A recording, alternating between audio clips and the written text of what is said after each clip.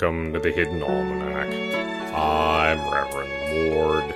Today is August 12th, 2016. Hi everybody, I'm Archon Drum. Drum, I have been reading up on people from somewhere else. What? Like Trizantium? They're fine. Their food is way better, frankly. We fought the damn spice wars, thousands died, and we still can't make a decent curry to save our souls.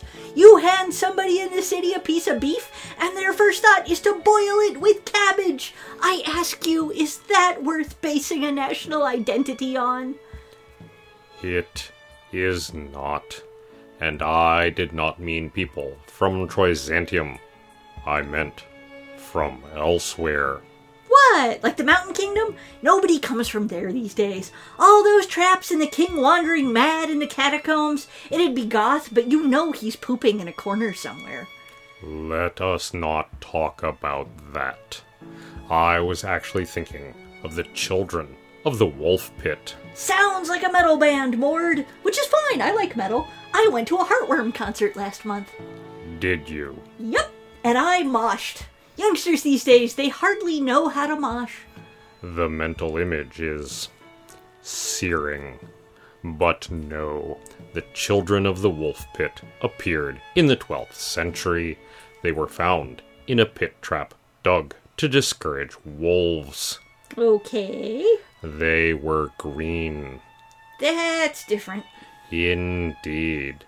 They spoke no known language. They were brother and sister.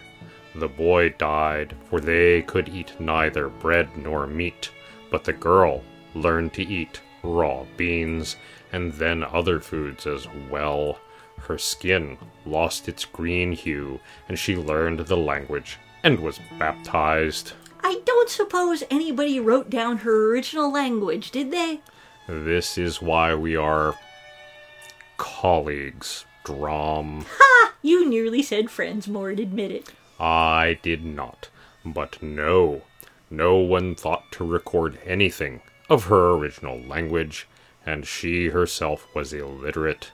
She said that she came from the land of Saint Martin, where the sun shone only dimly, and the light was always like twilight, where all was green. She and her brother had been lost herding cattle for their father, and went into a cave, whereupon they emerged from the wolf pit. Sounds like folklore to me, Mord.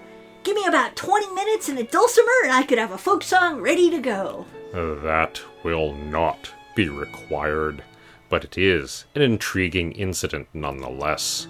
People come from elsewhere at times, do they not? Are you sure you don't want a folk song? It could have euphemisms. We could talk about milkmaids and spotted cows and tying garters.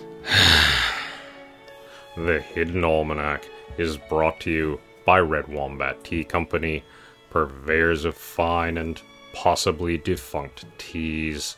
Red Wombat, we dig tea.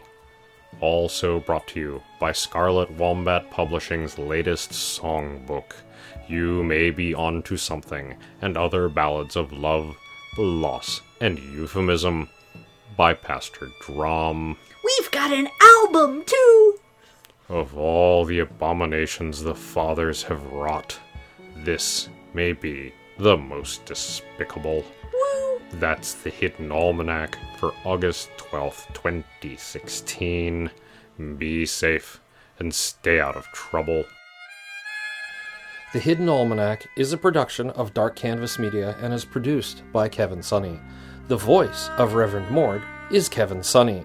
And the voice of Pastor Drum is Ursula Vernon. Our intro music is Moon Valley, and our exit music is Red in Black, both by Costa T. You can find more by Costa T at the Free Music Archives. All other content is copyright 2013-2016, Ursula Vernon.